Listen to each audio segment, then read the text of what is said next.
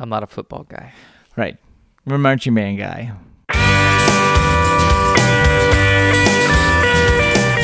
Howdy, you're listening to Come and Take It, a talk show about Texas by Texans, where three friends born and raised in the Lone Star State share our views on the history, culture, and just what it means to be Texan. I'm Mike Zolkowski.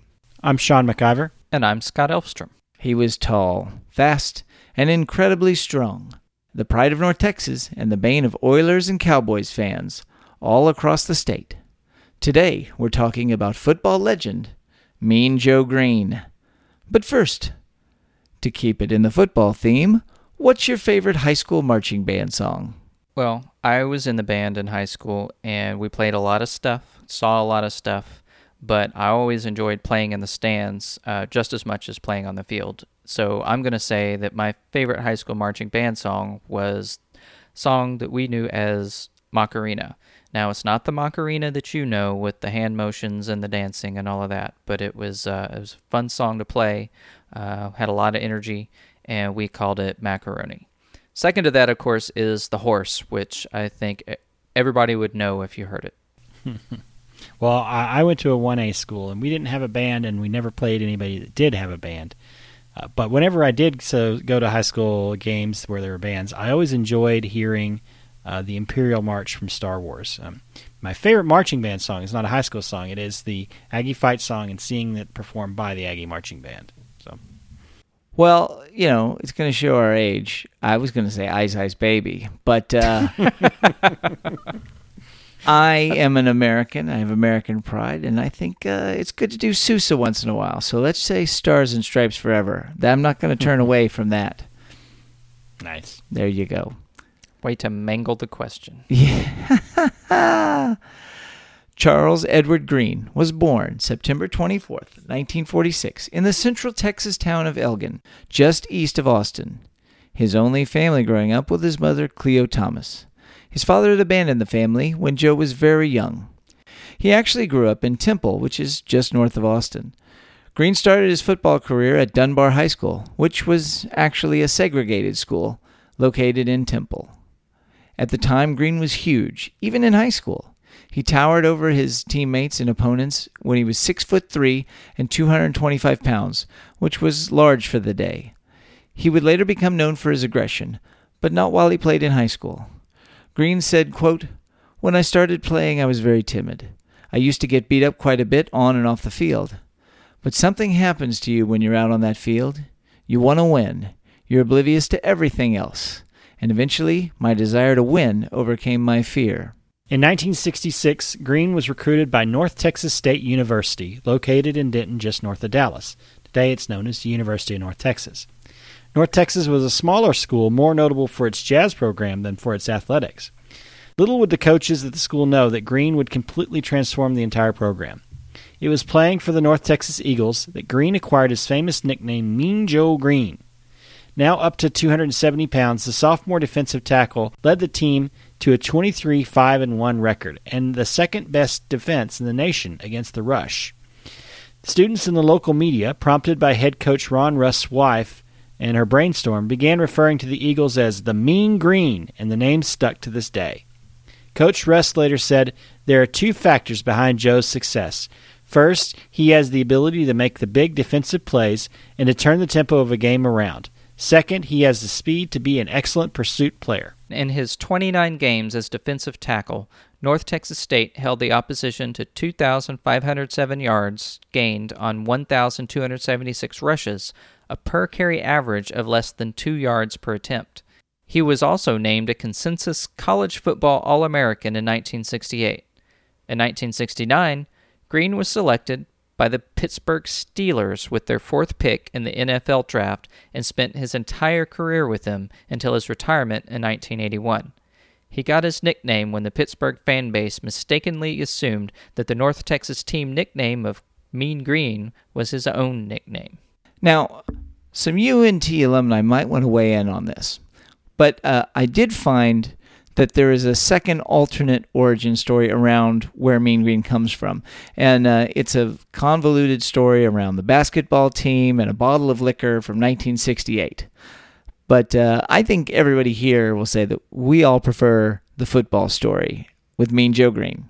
I'd say a lot of those college tradition stories can be interesting. Just see our talk about the UT A&M traditions and Bevo and all of that. Right? Yeah, exactly.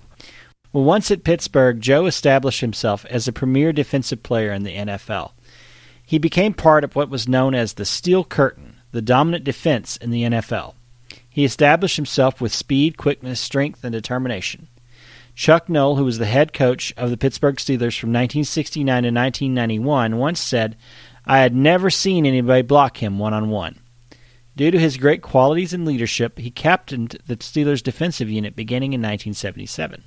Green opened his career with a 91-game streak, and he played in 181 of a possible 190 regular season games. As left tackle, he was named the NFL Defensive Rookie of the Year for 1969 and also received the first of 10 Pro Bowl invitations. He also participated in and made several plays that ensured playoff victories for the Pittsburgh Steelers.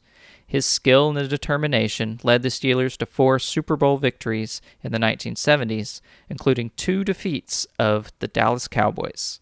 He was named All-NFL 5 times, earned an All-Conference recognition 11 straight years from 1969 to 1979, and named Defensive Player of the Year in 1972 and 1974. Many of his exploits on the field are etched into the memories of many, including an 11-sack season in 1972 and a pass interception and fumble recovery that led to a win against the Minnesota Vikings in Super Bowl IX. Now, despite his fame, Joe Green was never one to give out autographs, and Andy Russell, a member of the early Steel Curtain, once described a different behavior. On many occasions, Russell heard Joe Green say to several young kids, "I don't give out autographs, but why don't you kids get on the bus and talk to me?" And he would sit on the bus, and he'd answer questions and talk about football until the rest of his teammates arrived. Football was Mean Joe Green's life, but during his career he made several TV and movie appearances. He also appeared in several commercials, the most famous which first aired in October 1979. This iconic commercial played off of Green's reticence to give autographs and his fearsome reputation. It features the child waiting for Green in the hallway of a stadium after a game. Green passes by the child, who gives him a Coke. In response, Mean Joe smiles and gives the kid his game jersey. The commercial was listed as one of the top 10 commercials of all time by TV Guide magazine and by USA Today. And his movies include The Black Six, Horror High, Lady Coco, Fighting Back, the story of Rocky Bleier, Smokey and the Bandit 2, All the Marbles, and The Steeler and the Pittsburgh Kid. The Steeler and the Pittsburgh Kid is actually a spin-off of that famous Coca-Cola commercial. Of course. Now, after retiring from the NFL, Green spent 1 year, 1982, as a color analyst for CBS NFL coverage before he became an assistant coach under Steelers head coach Chuck Noll in 1987. He spent the next 16 years as an assistant coach with the Steelers, the Miami Dolphins, and the Arizona Cardinals. In 2004, he finally retired from coaching and was named the special assistant for player personnel for the Steelers. In this position, he earned his 5th Super Bowl ring after the Steelers won Super Bowl 40 and a 6th from Super Bowl 43. Green is one of 4 people outside of the Rooney family to have Super Bowl rings from 6 championship teams. The Rooney family actually owns the Steelers. Green retired from his position in the Steelers front office in 2013. It was Green, in fact, who coined the phrase "one for the thumb" in '81 after the Steelers won Super Bowl 14.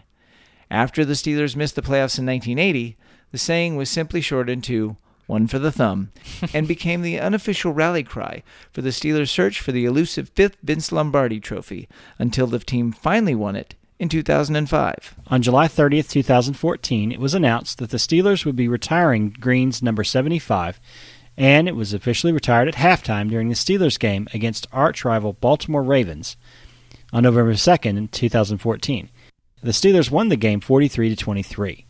Green also briefly wore number 72 during his rookie season before he switched to the more familiar 75 in the midseason. He will be only the second Steeler to have his jersey formally retired, the first being Ernie Stautner. The Steelers had not reissued 75 since his retirement, and it was long understood that no Steeler would ever wear it again. Yeah, so effectively it was retired long before it was officially retired. Right. Yeah. Who's got the guts to wear his jersey? Right. Exactly. Now, Green was inducted into the College Football Hall of Fame in 1984, the Texas Sports Hall of Fame in 1985, and the Pro Football Hall of Fame in 1987. He was a unanimous pick for the NFL's All-70s team and holds the record for most consecutive Pro Bowl appearances. He even was ranked the 13th best player in NFL history by NFL.com. Today, Green is happily retired and lives right here in Flower Mound, Texas, where he is involved in motivational speaking, community engagement, and charitable fundraising. You see, the thing I like about Mean Joe Green is that he had this wonderful origin story. You know, again, it's Texan origin story. He was one of the world's greatest college football athletes who then left Texas and proceeded to terrorize and make Texas fans everywhere. Yeah, everyone is like, oh, if only this magnificent Texas athlete weren't so great at football. Yeah, unlike Texas' own Earl Campbell, who went to UT and then played for the Oilers. He's kind of like the anti-Earl Campbell in a sense. Yeah, well, yeah, and Earl definitely. I think we could do a show on Earl because he's another Texas. And we should. We will. But Mean Joe Green, before this came up and we were, talking about this, I had no idea he was from Texas. So that's pretty cool. He's a little before our time. I think that's the thing is he was a little before our time. Yeah, I knew he was from Texas just from the UNT connection. I mean, UNT is quite proud of Joe Green. That he played, he is the reason why that they are the Mean Green. They were very according to some official stories. Well, but I mean the thing is that he put them on the map in terms of football, and they really have never. I mean, they are. That is the standard by which they live by in the UNT football program. Well, let me say one thing about the UNT Mean Green. Doing a little looking up and researching this, I did find an interesting board where there's some discussion between UNT alumni talking about the fact of, we're actually the Eagles, but then somebody said, there's something like 28 colleges that are actually the Eagles. Right. So there's but there's only one Mean Green. And nobody, it's Crimson Tide and not the Elephants. That's right. So I think Mean Green is a cool thing. There's definitely a lot of green if you go to the UNT campus, and they're very proud of it. And it's still today. It's there's probably more Mean Green than there is Eagles. Yeah, but I mean, honestly, you said he's before our time, but that commercial. Well, not the commercial, was it? The commercial, obviously. I mean, I don't remember if I saw it, on TV originally or what, but it's something that I've always known about, and it's always been part of the pop culture and the zeitgeist of the time. Right. I knew who that was, and I knew about that commercial. I more meant that his college career was well over before we were around. And he's, so I don't think of him as a Texan, but wow, he's super Texan. So I mean, I just want to point out that and though his football career and that part of it was kind of before our time, he was still part of the culture, and he had that much of an impact. Well, let's and anybody that's in Smoking the Bandit 2 is all right with me. Yeah, I also think it's cool that he's known as Mean Joe Green, but as we talked about, he really was not mean unless you were opposing him on the football field. Right. Don't put on the pads is what you're saying. Right. Well, yeah, and I mean, I remember that commercial, and the thing is that's also one of the most copied and parodied commercials of all times as well. They're among the most. But here's the other thing that I remember about the Pittsburgh Steelers, and that Joe Green was such a dominant force. But the thing is they had amazing defense, like just a remarkably powerful defense. But they also had a great offense. They had Lynn Swann and they had Terry Bradshaw, and so they were the ultimate spoilers of every Texan professional football fan's dreams, because Pittsburgh was in the same conference as the Houston Oilers. Well, and then they played God's team and the Dallas Cowboys repeatedly in the Super Bowls. Well, here's the thing. I think it's just America's team. I've always heard God's team. Well, let me just say this for younger listeners out there. You may know Terry Bradshaw from his being on TV, and you're like, he was actually a fantastic athlete. long ago. They didn't just pick some crazy guy off the street and hand him a microphone and a blazer. The thing was really impressive when you read about Joe Green and is just a sheer athleticism. And he's one of those, I think he's just one of those individuals that just is possessed of incredible athleticism. They talked about in one story that his number of sacks went way down because he began to tackle 2 and 3 people at a time so that the other defensive line could run past him and get the sack. I mean, I thought it was remarkable that he had, out of a possible 190 games, he played in 181 of them. I don't know if that's even typical of anybody today other than the quarterback, right? It's like usually you just can't play that many games. No. And it's an incredible story. Well, he had a career that today would just not be possible. I mean, he played from 1969 to 1981. I mean, most players have an average playing life of 4 years at the most. Some of the quarterbacks do have long careers, but that's a remarkable career, and it's such a smash mouth position in such a rough time for to be a football player. Did you just say smash mouth? Smash mouth. He was rough, man. He was I've aggressive. never heard that word used in a context other than the name of a band. So. Oh, well, that's a smash mouth football, man. I'm not a football guy. Right. I'm a marching band guy. That's right. Yeah. The horse. Look it up. Well, it's I think the thing to say is I'm glad that he retired in Texas. I'm glad that he's doing he's participating in the Texas community. He's working on fundraising. He's doing motivational speaking. We're glad you're back, Joe. Welcome back to Texas. Please stop helping Pittsburgh. Please. Signed, Texas football fans. That wraps things up for today. You can find notes and links from today's show at brainstable.com. We love hearing from you, so like and share us on Facebook, follow the show on Twitter at Texas Podcast, or get yourself on over to brainstable.com and leave us some feedback. Tell us your favorite football stories, or what songs you like to hear marching bands play. You can find our show and many other great history podcasts at historypodcasters.com. If you want to follow us individually, I'm on Twitter at Mr. Java. I'm Max Shawn with 2 N's. And I'm Scotticus. We know you love this show. We know you love Texas. So get out there and do your duty. Tell your friends about us. And please leave a review on iTunes. That really helps us out to find new listeners just like you. And if you'd like to be a member of the Come and Take It Nation, go over to our Patreon page at patreon.com/Texas Podcast. We hope you'll join us next time. And remember that even if you aren't from Texas, Texas wants you anyway.